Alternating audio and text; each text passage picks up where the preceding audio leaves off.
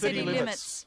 Brought to us by the People's Committee for Melbourne every Wednesday at 9 a.m. City Limits is Melbourne's only hour devoted to our urban environment, To transport and planning and housing issues, to privatisations and our utility services. to building and or maintaining a sense of community. 855 on the AM band, if we can hear it through the noise and find it through the smog. City Limits.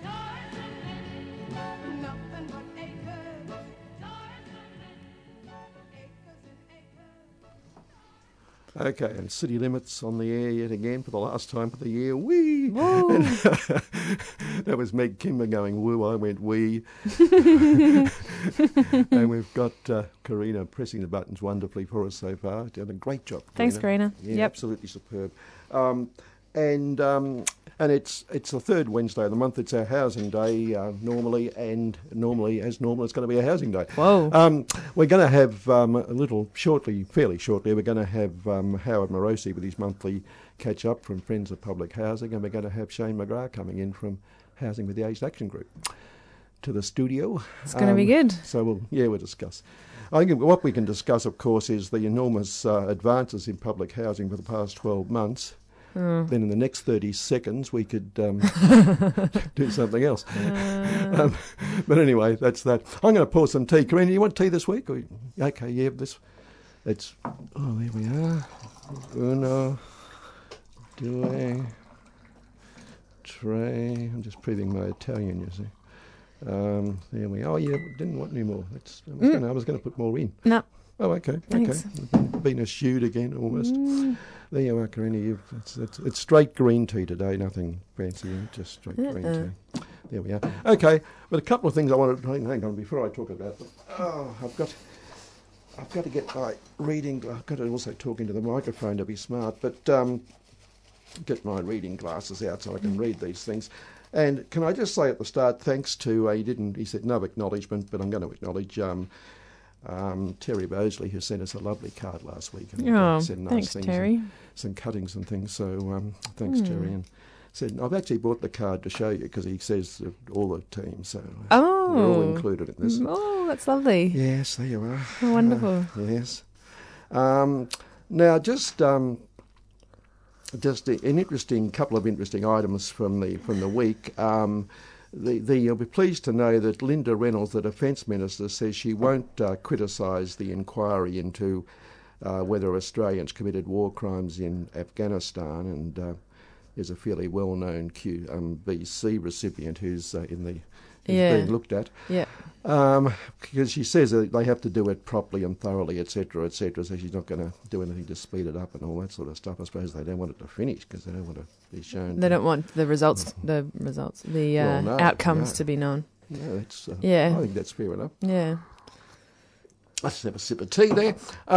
Now, we know that Andrew Forrest from Fortescue Metals, one of our very favourite Australian rich people, Andrew loves the Indigenous people of this country. He regularly says we have to do things to help the Indigenous people, etc. It's a classic move. Yes, that's right. But white Australia. Given that he comes from a family, of course, that lived off the labour of black slaves, effectively, on his company, on his family's pastoral land. Yeah. But anyway, Andrew, despite the fact that he's so devoted to the Indigenous people, he's had this fight going on in the federal court for some time, and he's thinking of going to the High Court now, a 12-year legal battle with traditional owners because they say that he went onto their land without consulting them to set up this mine, and he's defending that. But the WA State Solicitor is attempting to thwart Fortescue's attempt to continue its legal fight with native title holders and has asked the High Court to dismiss the company's application for special leave to appeal. And Fortescue's got Brett Walker appearing for them as one of the leading QCs in this country. And the government has lined up alongside traditional owners representing the Yinja-Barandi Aboriginal Corporation. And the Fortescue is fighting federal court rulings which effectively mean the company built its Solomon iron ore mining hub in WA's Pilbara region without agreement with the native title holders. In October, 5 federal court judges unanimously threw out a Fortescue appeal, against the 2017 ruling, which paved the way for the Yindjibarndi to launch a separate compensation claim that could run into hundreds of millions of dollars. Oh, Great. Poor Andrew, isn't this terrible? Oh, Yes, but anyway, Fortescue said, we think there are important points of law that need to be addressed, like our right to go where we want to go, I suppose. right. That's an important that point seems of to law. be the most critical one. It's really just a service to the whole legal system the that they're doing. It's not about them. It's just no, that they. just It's the a point of law. point of law. Yeah. That's right. When the environments win on a point of law, they say well, they're abusing the law by using it. So it's interesting, isn't it? Anyway, the Yindjibarndi were granted native title over the land, 2,700 square acres, effectively recognising them as private owners with a spiritual connection that allowed them to decide who came onto the land. Fortescue has said the federal court ruling lowered the bar for what is required to establish exclusive possession, you see, under native title. So That it's being made here it too first. easy for these bloody blacks to get their land back. Oh, That's what it seems to me to be. yeah. Anyway, that's just a reflection on Andrew's great dedication to the Indigenous people of this country. Indeed. Yeah, And to the legal systems that uphold all of the many injustices of this country. that's right. Yeah. Yeah. But another one that is a worry. We had the member who fights coal, the Brown Newcastle, the federal Labor member. I can't think of his name, but Joel Fitzgibbon. That's his name. Ah, Joel yes. Fitzgibbon, who comes out supporting coal madly. He also came out last week and opposed the Victorian state government's end to plantation timber, which of course won't end until 2030 anyway. I mean, they've got 11 more years. Yeah. But he came out and said that, in fact, harvesting native forests is good for the forest, apparently. He worked that one They out. love that line. Yeah, he's good That's at a that. classic. Good at that. I'll come That is a back to that classic shortly line. with you too, because Yep. there's some developments in Tasmania you're probably aware of. But anyway, now the CFMEU has come out also and attacked the government and said that it's, workers are going to have a terrible Christmas. Well, they're going to have 11 terrible Christmases if that's the problem of The worrying 11 about their workers. future jobs. Yeah.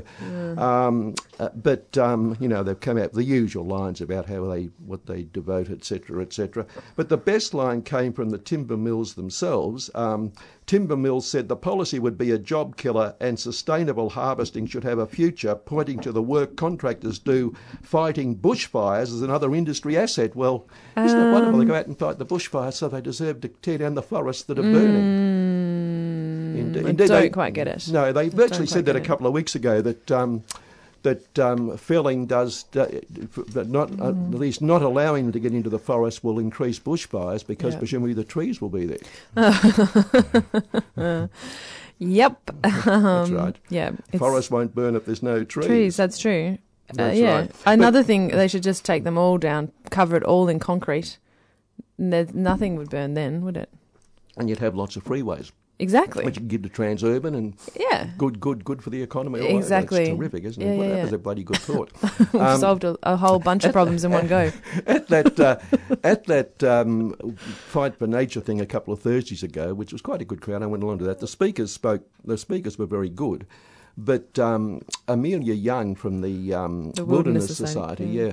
she made the point why they've chosen 2030, why they can't say stop now. Yeah. And there has to be a transition, I agree, but Yeah. nonetheless, that should be and why the government's paying for that, I've got no idea. That should be the bosses. I mean, they've made all the Yeah. money out of it. Yeah. But and why they can't grow plantation timber by 2030, which they're complaining about, I've got no bloody idea. But that aside, she said the reason they've chosen 2030 is quite specific because the Australian paper mills, which are run by a Japanese company, but that's irrelevant. Doesn't matter who owns them.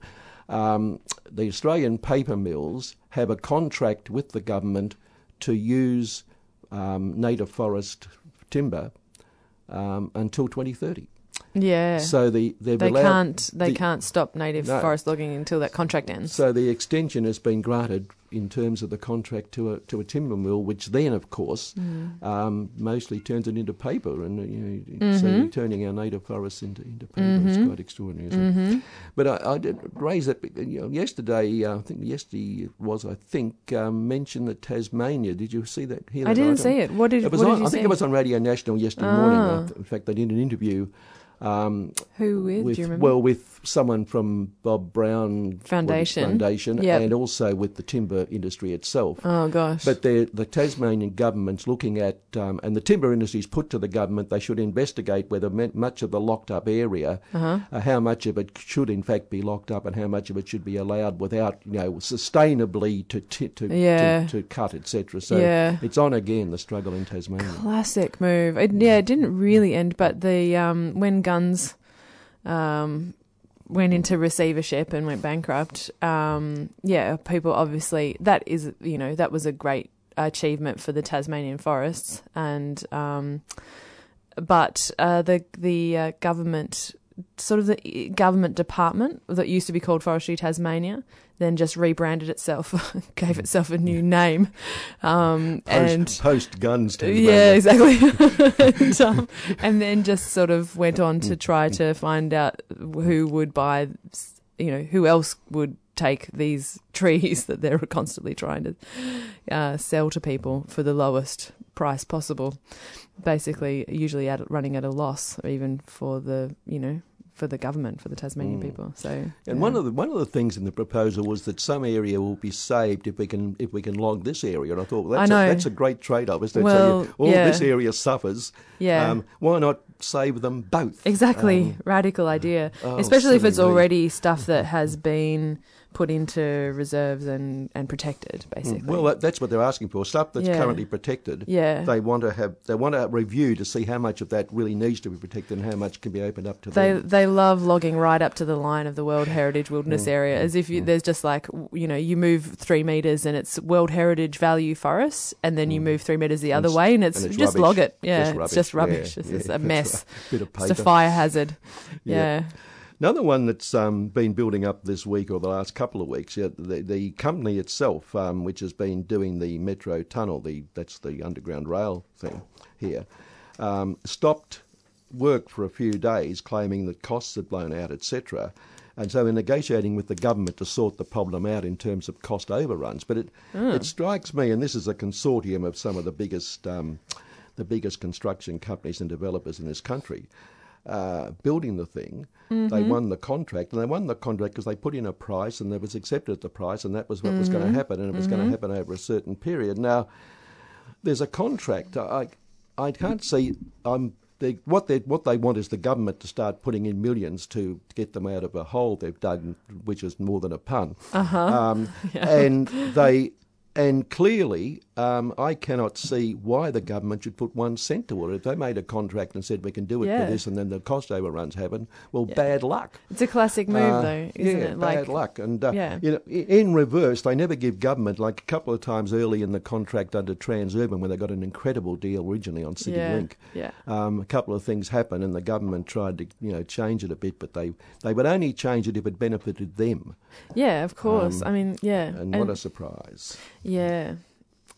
It's like the banks and stuff like that. Things go wrong in capitalism, and then governments go, we can't let it all just go wrong, because everything would be bad and no one could get anywhere. They're too big to fail. So we'll have to just hop in.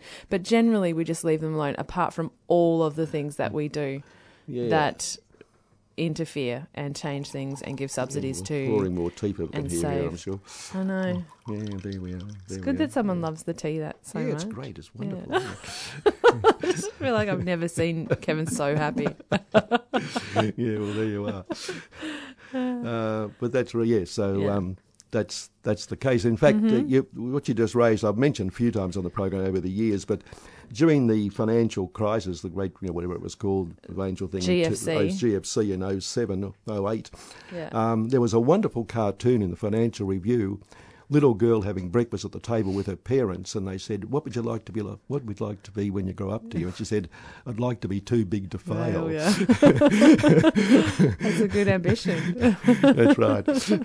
Anyway, that's what they are, and in fact, since the Royal Commission, every recommendation has been watered down on the basis that it's affecting investment and affecting people receiving loans, etc. So it's just all going back to where it started. Yeah, it's like it never happened, except just it. I don't know. diverted people's attention for a second, and that's right. Yep, back to business as usual. But Ken Haynes upset them with his latest comments about climate change. Indeed. I mentioned last week, Yeah. although it still hasn't made the Herald Sun yet, but it still hasn't. Building up. Might to be it, time. Might be time later. Now the what's it called? The J.P. Morgan Chase, one of the biggest banks in the world and investment mobs in the world. Yeah. There was a report in the New York Times detailing allegations of racism at Phoenix area branches of J.P. Morgan. Okay. In one instance, one of at least 2 black men who recorded their interactions with bank staff after they were discriminated against was told he was essentially too black to obtain, quote, private client status. Black workers also said the bank was prejudiced against them. Last year, J.P. Morgan agreed to pay $24 million, 35 Australian, to end a class action discrimination lawsuit brought by other black employees. Now, I raise that because you get the usual comments, like our banks say, they've put ads now saying we've learnt and we're doing our best and we want to recover and it's not really our values, etc. And Jamie Dimon, who's one of the richest blokes in the world, he's chairman of J.P. Morgan, tackled allegations of racism at the banking giant, telling employees that such behaviour, quote, does not reflect who we are as a company and how we serve our clients and communities every day. Doesn't that fill you with confidence? Yeah. Yes. It sounds like it's really tackling the issue and sincerity where it's itself, important. Sincerity itself from Jamie. Yeah. Well, I think we know what their values are anyway. And we Profit. probably know how they serve their clients and communities too. Yeah. So probably it falls into place pretty well, I would have thought. Probably. But sorry, that's being cynical. He was disgusted by racism and hate in any form. Company had done some great work on diversity and inclusion, but it's not enough. No, they're wonderful. Just, get the numbers in and don't worry about the culture. Yeah. You got to raise your hat to them. They're doing so well. Yeah. Now, there's an encouraging sign I saw on telly the other night. A large rally in Rome against the far right, which was good. Did you see that on telly? It was on there. Yeah, but anyway, cool. They're calling them the sardines for whatever reason. Anyway, these are the sardines of the people fighting them. Okay. Tens of thousands, etc. They began in the city of Bologna in November, where Mattia Santori, 32, and 3 friends invited people to protest against Salvini's league. Salvini's the head of this far-right mob, whose popularity is high ahead of an election in the northern Emilia-Romagna region, and etc. But there's lots of people now coming out. If the left loses power there, that's in that area, it should also quit. That's what Caldini says. But students, pensioners and families with children filled Rome's Piazza San Giovanni to denounce Salvini, whose anti-immigrant rhetoric has resonated with many voters. So encouraging signs of people coming out. Do you think this sort of global unrest is a little bit unusual in the sense that it hasn't really been that visible for the last 30 years or so? But considering that you were around, not trying to age you here, Kevin, but in the Vietnam War, that kind of era, do you see this level of global just frustration and unrest and dissatisfaction similar to that time? Or is this just like a normal part of this living in capitalism, or is something changing? No, it's building up to it, I think. I can see it this year in climate change, and mostly coming from young people, and the anti-war movement often came from young people at the time of which I was one. Yes. I'm going to have to cough, unfortunately. Hang on. Yep. There we are, just coughed. That made great listening. I can see it building up because at the start of the Vietnam War, the media, anyone who opposed it was called a traitor. Jim Cairns was literally called a traitor by the Herald editorial at the time. And it built up. And, as I said, I think a couple of weeks ago we had the moratorium movement kicked off with local groups, and they all built up and came to but of course the war was also being televised, and people could see that what was happening. What we were saying was true. Yeah. But it built up over 3 or 4. Like in '66, Labor fought the election. Caldwell fought on the dirty, unwinnable war, which Whitlam sabotaged, in fact. But ironically, Whitlam won in 72 mainly because of the anti-war movement, I would have thought. So between 66 and 72, that built up a enormously. lot shifted. And by 70 you had the moratorium, which has its anniversary coming up next year. So next year, there's the 50th anniversary going to be held. It built up, and I can see that happening now with climate change stuff and young people. That you can see toward the end of the year, the government's being forced more and more into a smaller corner because there's the tide of public opinion all over the place around the world, and even in business circles is happening. I'm going to have to cough again. Can we turn the mics off for a second and play something? 3CR.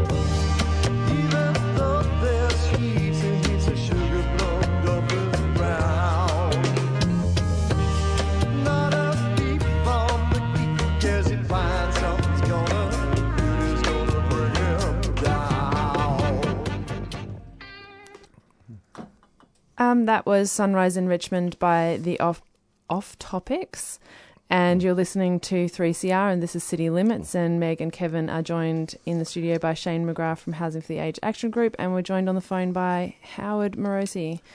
Yes, and we almost lost Shane. He was dancing around the studio for that, but he's such a jam. He's back again. And it's worth saying we don't have any off topics on 3CR. We just have good topics. That's right. We're always on topic. That's right. But Howard's on the line as well. And I thought, well, Howard, you did say yesterday to me there's something you did want to have a yarn about today. I suggested we could do a roundup of what's happened to public housing this year, but that wouldn't get us past 9:30. So, well, actually, you had to think about that. No, there's a fair bit to talk about, actually, even on that topic. So I'll fire away. By the way, just in case, Howard Morosi's from Friends of Public Housing and Shane McGrath's from Housing with the Age Action Group. That's right. Yep. So, so we've been having rallies nearly every week outside Parliament. So thanks to Joe Toscano for organising those. It's been great. We also had at least one 24-hour vigil outside Parliament, which was very, very well attended. Can't say it had any impact on the state government or the opposition. We've got another rally today, if anyone's interested. Last rally for the year until February, so 5:30 till 6:30 today at State Parliament, Defend and Extend Public Housing Australia. Now, Joe Toscano also made a prediction around the time of the 2018 election that would determine the fate of public housing in Victoria. That is, the performance of the Australian Greens was going to determine that. So unfortunately, the Greens weren't rewarded by the electorate. The Greens had a very good public housing policy, and we had the landslide of the Andrews government, which means that we've now seen that they're going ahead with a full-scale, complete privatisation of public housing, the first stage being the Public Housing Renewal Program. So that the Public Housing Renewal Program is going ahead at West Heidelberg. And just for those who haven't been around Mars for a couple of years, that is really about privatising it and handing it over to the private sector. Yeah, so we've now, what we suspected has actually come to be. So the government has vacated the tenants from the properties, and they've started to demolish some of them. And they've announced that for some of them there's going to be no public housing. So it's going to be housing which may be owned by the government, but it's going to be managed by the community housing, the housing associations, which means it's not public housing. Not public housing. Thank you very much, ALP. So as well as that, we had the Social Housing Fund announced by the Andrews government, I think it was late last year, which is effectively money for the community housing organisations. Sorry, they call it social housing so that people are going to be confused and not realise that it's money that should be going to public housing, but is actually going to the housing associations. Yeah, so, for example, go on. Sorry, finish your point. Yeah. Yeah. So, for example, we've just had an announcement of 100 new homes through new rentals development program by the state government. 100 new and affordable homes in Moonee Ponds. The vast majority of tenants are women aged over 55. Many have fled family violence. So, in other words, they keep trying to soften everyone up by saying how they're looking after the vulnerable people. It's the new rentals development program.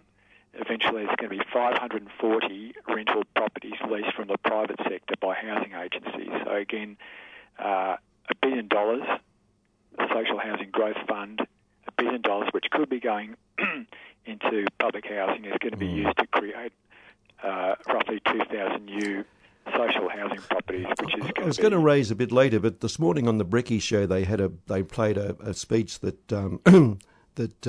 what's his name made, the QC, the refugee QC. I can't think of his name now at the moment. Burnside, Gillian Burnside. Okay, yep. Thanks. Yeah, and he said that since in the last 3 or 4 years, we've spent $9 billion to keep a few hundred people on Nauru, etc., and keep them out of the country. And I thought at the time, well, that $9 billion could have housed those people, and it could have housed a lot more people. Incredible wastes of public money all over the place when we're crying out for what we're talking about here now. Yeah, $9 billion would probably clear the waiting list in Victoria completely. We've got a waiting list of 40,000 applications, which is 80,000 people just for public housing. I think that would probably clear it just here in Victoria. So again, it's not a question of not having the money. It's a question of being committed. The government's Labor, Labor and Liberal have been committed to privatisation. We'll bring Shane in here. Shane, you got any thoughts on all this and where the year's gone? I just want to echo what Howard just said. Like the question's not about whether the money's there. The problem is that Labor and Liberal are, exactly as you said, absolutely committed to privatising public housing, to getting it out of public hands, to selling it off as much as they possibly can.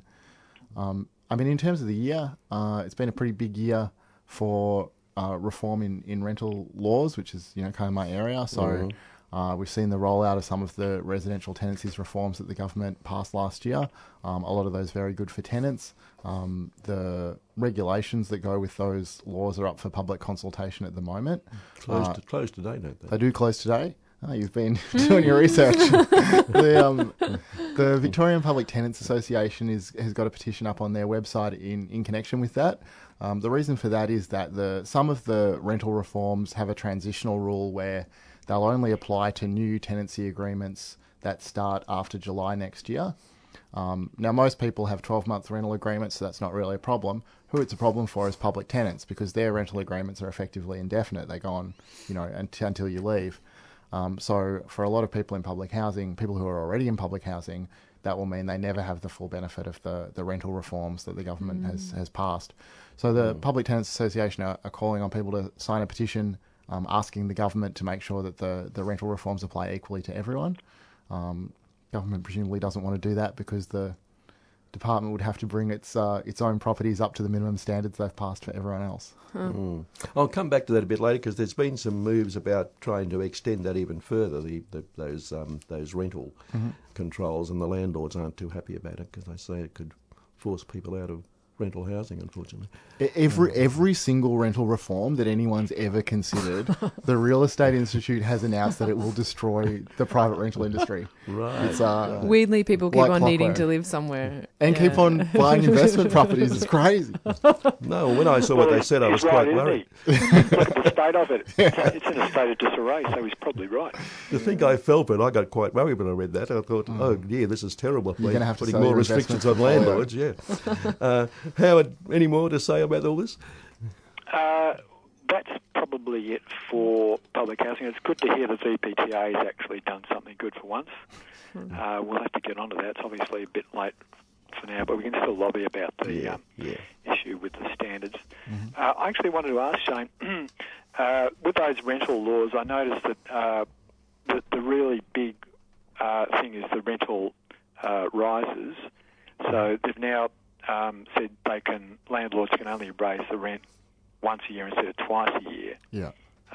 But the question is how much. So they've said it has to be a reasonable rise in rent. Is there any? There's no change in terms of how much they can put it up. The government, in the rental reform process, every other area, they are willing to at least talk about fairly radical, or at least pretty strong social democratic ideas about how rental laws should be changed.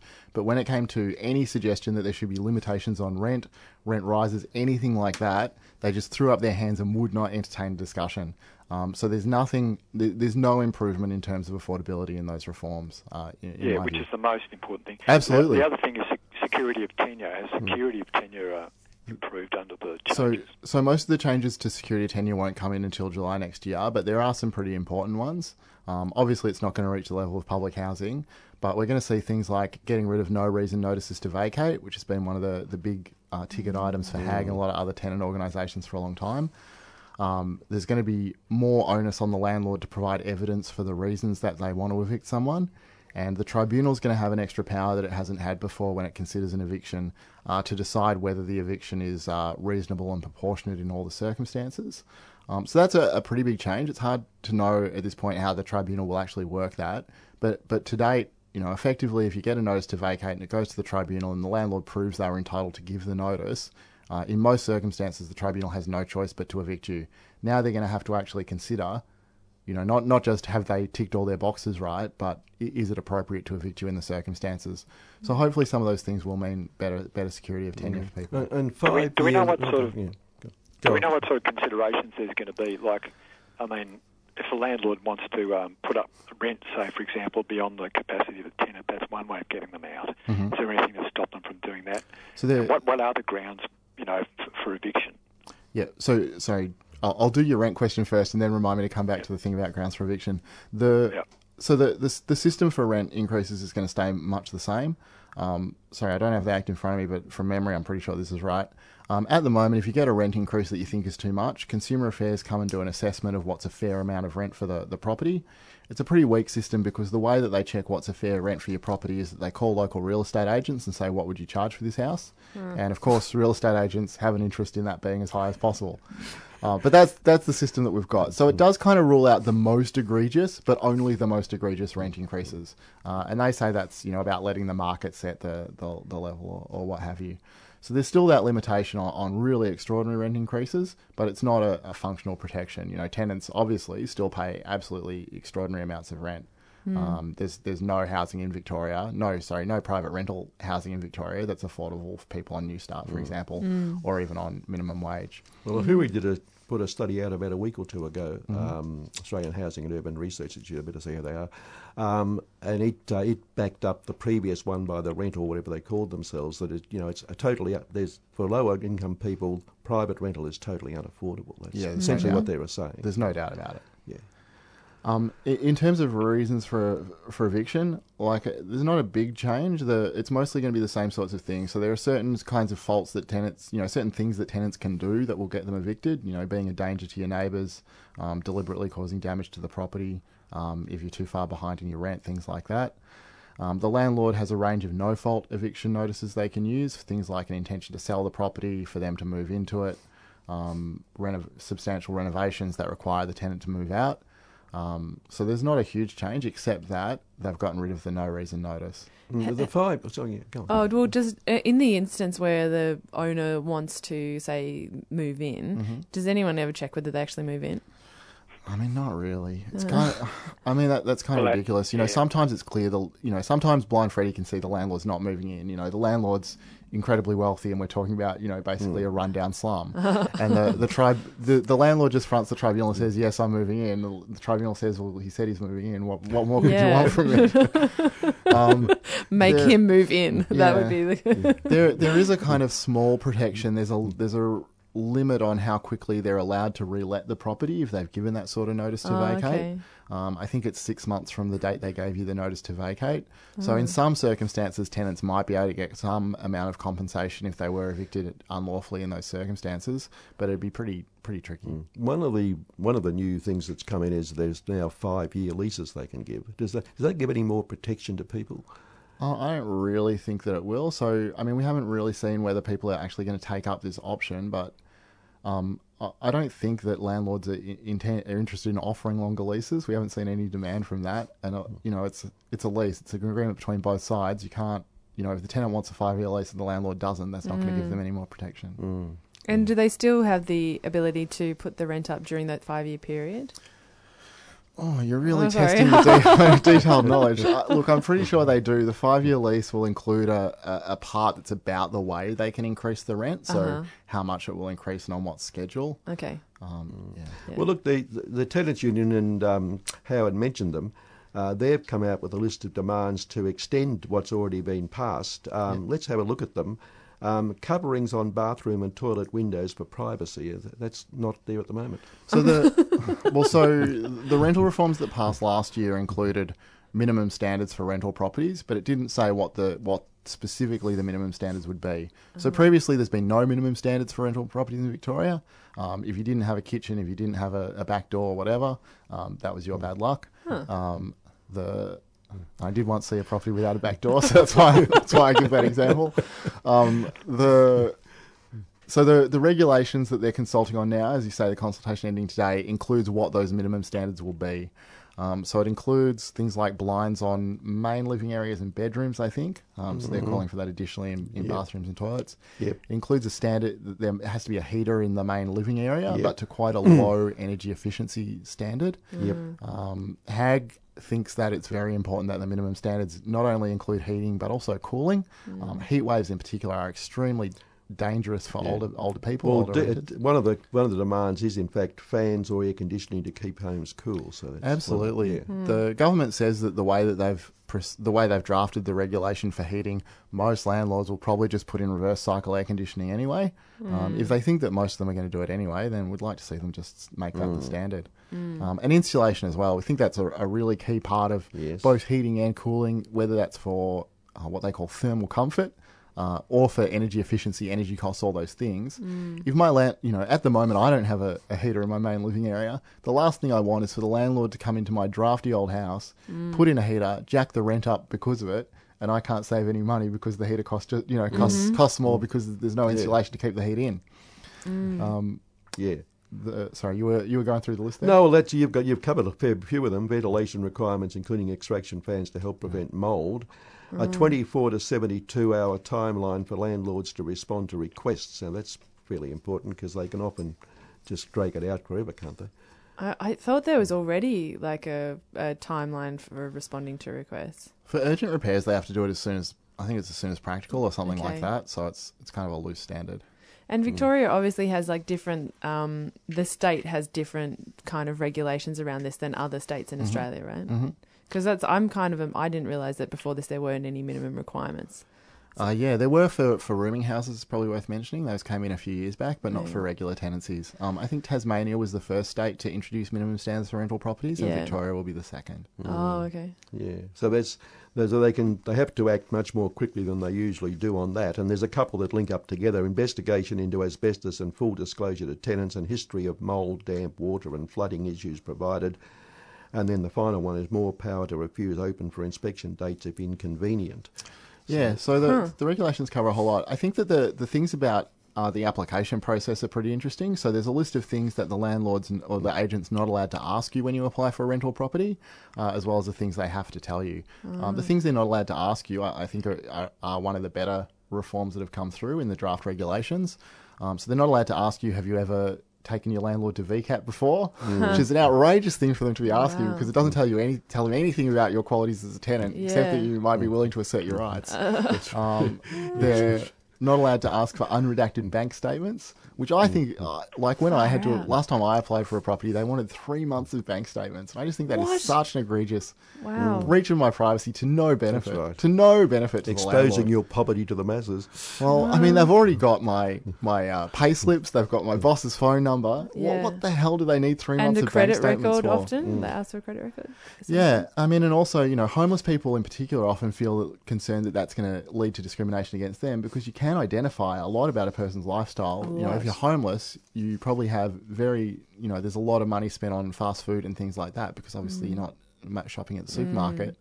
There's all kinds of discriminatory judgments that people can make based on 3 months of bank statements. Heaps. Yeah. Well, this is where, of course, we got these quite unnerving, quite worrying statements from the Real Estate Institute. This legislation takes control away from property owners, with many landlords nervous about changes to the investment property they worked so hard to purchase. If rental housing stocks are impacted, this legislation will make it harder for a tenant to get a rental home. Yeah, I mean that's their boilerplate press release they put out every time a change happens. Howard, you agree with that or not? Yeah, sure. By the way, one other thing to mention for people to do is to Google the Victorian Parliamentary Inquiry into Homelessness, which is receiving submissions till the end of January. Now, all you've got to do to put a little bit of pressure on the government is just to send in a submission saying public housing is necessary to solve the crisis with homelessness, and that it should be managed and owned by the government. Yeah, good. I mean, one thing that's kind of interesting about that is that actually the Real Estate Institute, who are the bad guys when it comes to rental laws, are actually on the same side when it comes to public housing. They recognise that for people on very low incomes, homeless people, public housing is a better option than private rental. They don't want the landlords they represent to be kind of dealing with a problem that the government should be solving. Now, a listener, Martina, has called in. She says that the changes don't apply to community housing tenants. Community housing providers are treated as a business with their own policies and may not abide by the standards. Community housing providers prefer workers over people or on Centrelink, and we think this is a reason to kick people out. Comments on that from either of you? I mean, the rental laws will apply to all housing providers, whether they're community housing providers or not, with the exception that we talked about in terms of the transition for new agreements. But it's absolutely true. There's a lot of problems with community housing providers: a lack of accountability, a lack of transparency, a preference that we see over and over again for people to refuse to house people on New Start because the percentage of their income that they get is so low. There's a lot of problems with community housing providers, but they will be covered by the new laws.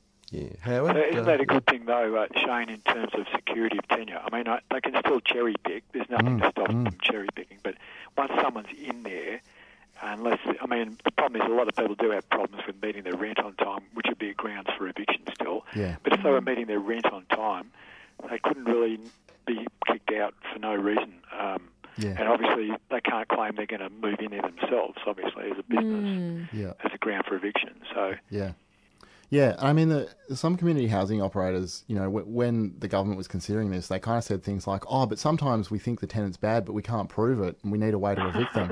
as if that's an argument. Like that, they'll say that outright. The things they'll just come out with is incredible. And the other thing, Shane, I haven't actually seen any statement by the Real Estate Institute supporting public housing. Yeah, so I don't know that that's a public position that they've taken, but they'll say that, maybe more privately. Oh, okay, that's interesting. An interesting figure that came out of that Ahuri report I mentioned earlier, it's looking at the situation between 2011 and 2016. During that time, the private rental sector was the fastest growing segment of the Australian housing system, jumping to 17%, more than twice the rate of household growth at 7%.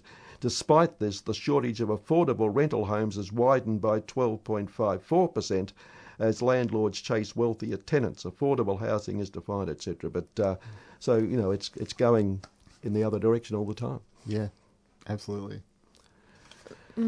Yeah. Okay, Howard, any more you wanted to enlighten us with today? Yeah. So we've got Labor for Housing being set up, and it's becoming quite obvious they're just a front for the State Labor Party. You can get onto Labor for Housing on Facebook, and if you have a look at the resolution that they got through the State Labor Conference this year, you'll see that it's carefully worded to make it look like they're supporting public housing, but when you look at the detail, they're not. They're actually leaving it open for spending on community housing rather than public housing, and they're also refusing to point out the giveaway of public housing to the housing associations, and then when you look at their posts, like what I was talking about before in terms of the social housing fund, they've just effectively praised the Victorian government for that and not talked about the fact that it's not public housing. So Labor for Housing looks like it's a stooge, and if you know anyone in the Labor Party, just let them know that. We've also had a lot of, we've had some movement on the private housing front, and we've also had the federal election this year, which was a no contest between Labor Party wanting to revive the National Rental Affordability Scheme funding of the affordable housing against the Liberal National Party. So the Libs had a policy of the first home buyer guarantee, which does have some positive impact for first home buyers. We've now had some criticism of that on the basis of the limitation, the threshold for the entitlement. So the threshold is quite low. So the Fairfax, there's a guy called John Collett, who's very good, writes for the Fairfax media, points out the deposit has been a significant obstacle for first home buyers, but the problem with the Morrison scheme is that the income's limited to $120,000 a year for singles, and the price of the property has to be less than $700,000. In Sydney, $600,000 for Melbourne and regional centres, which has been described as a joke. So the properties which it can actually apply to is effectively a joke. The income is still quite $120,000 is it's fairly generous, but there'd be a lot of first-home buyers that wouldn't be entitled, but then you have to say, do they really need it? If they're earning more than $120,000 a year as a single person. Yeah, it's $200,000 for a couple. Yeah. So sorry, that's right. If they're earning, they're eligible for the support if they're earning less than $120,000 a year. Yep. Okay. Yep. Yeah, and for couples, as I say, it's $200,000 for a couple. If they can, they're still eligible if they get $200,000 between them, which is interesting, I think. Look, just in the few minutes left, something I did want to raise today, just to show that while we're talking about people who at one end of the scale can get nothing out of society, how others can get away with it, so to speak, at the other end in the development area. And we know that while union officials can get fined more than Grocon was fined for killing 3 people on a site in Melbourne a few years ago. And this is a fight between Grocon and a mob called Dexus, which is the country's largest landlord, particularly of commercial property. So, who do you barrack for when they're fighting each other anyway? But nonetheless, they've had a dispute about what Grocon apparently owes them, and it's been going on for ages in the courts. But then there are a couple of subsidiaries of Grocon, not Grocon's main company, and so they just declared themselves bankrupt, went into receivership, and it was settled with unsecured creditors getting between 7.9 and 10.6 cents for every dollar owed. Now this is from Grocon. They got it down to 7.9 to 10.6. And that's for subsidiaries, but a couple of days later, a headline on the Financial Review property page, Grocon train arrives in North Melbourne, and, they're spending millions and millions developing these places. So it'd be nice if we could get away with those sort of things, I would have thought. It'd be nice if people who got hit with robo-debts could pay 7.9 cents on the That's right, exactly. You should test that one out. Yeah. Go and talk to Daniel Grollo and ask him how he does it. Yeah, okay, Howard, any more before we go? We're running out of time. Yeah, so Victorian government, massive sell-off of public land, which could be used for public housing even in the future once Andrews is kicked out. We won't have the opportunity to do that because the land will be sold off. Local councils pushing for inclusionary zoning, which means when there's a new development that some of the maybe like 5%, 20%, whatever, has to be set aside for what they're pushing for affordable housing. We've submitted that should be set aside for public housing. We've also had the private housing rental interest rate changes. So interest rates have been pushed down by the Reserve Bank to 1%. Mortgages are around 4% now, which is probably reasonable. That's probably what you'd want. That's roughly what the CPI, what the real CPI is, 4%, somewhere between 4 and 7%. But the Australian Prudential Regulation Authority last year started to control the housing price market, and we saw a big fall, and then there was pressure put on them, and the reason for the fall was the fact that they were restricting lending to investors. So that restriction's now been removed, and we've seen prices go through the roof again. Yep. Well, we'll have to wind it up there, Howard, I'm afraid. Yeah, but but thanks for all your contributions this year, and we'll catch up with you again next year. Yeah, and have a good break. Yeah. Okay. Thanks, Howard. Right. Sum up, Shane. You want to sum up? Well, it's been a great year. Even better things to come in 2020. Really? That's the most enthusiastic thing anyone's ever said on a housing episode. Like in the history of anything. God, we can't finish the year on that note. I have some information about what's happening while we're on break. Yes. So this is the last show for 2019. Next week is Tamil Christmas, which is going to be awesome. It's like a special whole day don't thing. Do it every year, yeah. And then from the 1st of the 1st, 2020, for 5 weeks, there's talks from the 2019 Australian Society for the Study of Labour History Conference. Right. that's a nice, concise name for something.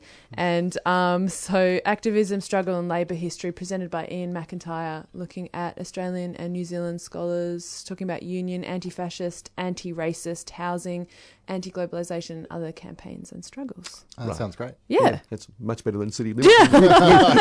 they might not want us to come back. They might just be like, don't worry about it, guys. But we will be back if they let us on the first Wednesday in February, which will be Transport, of course.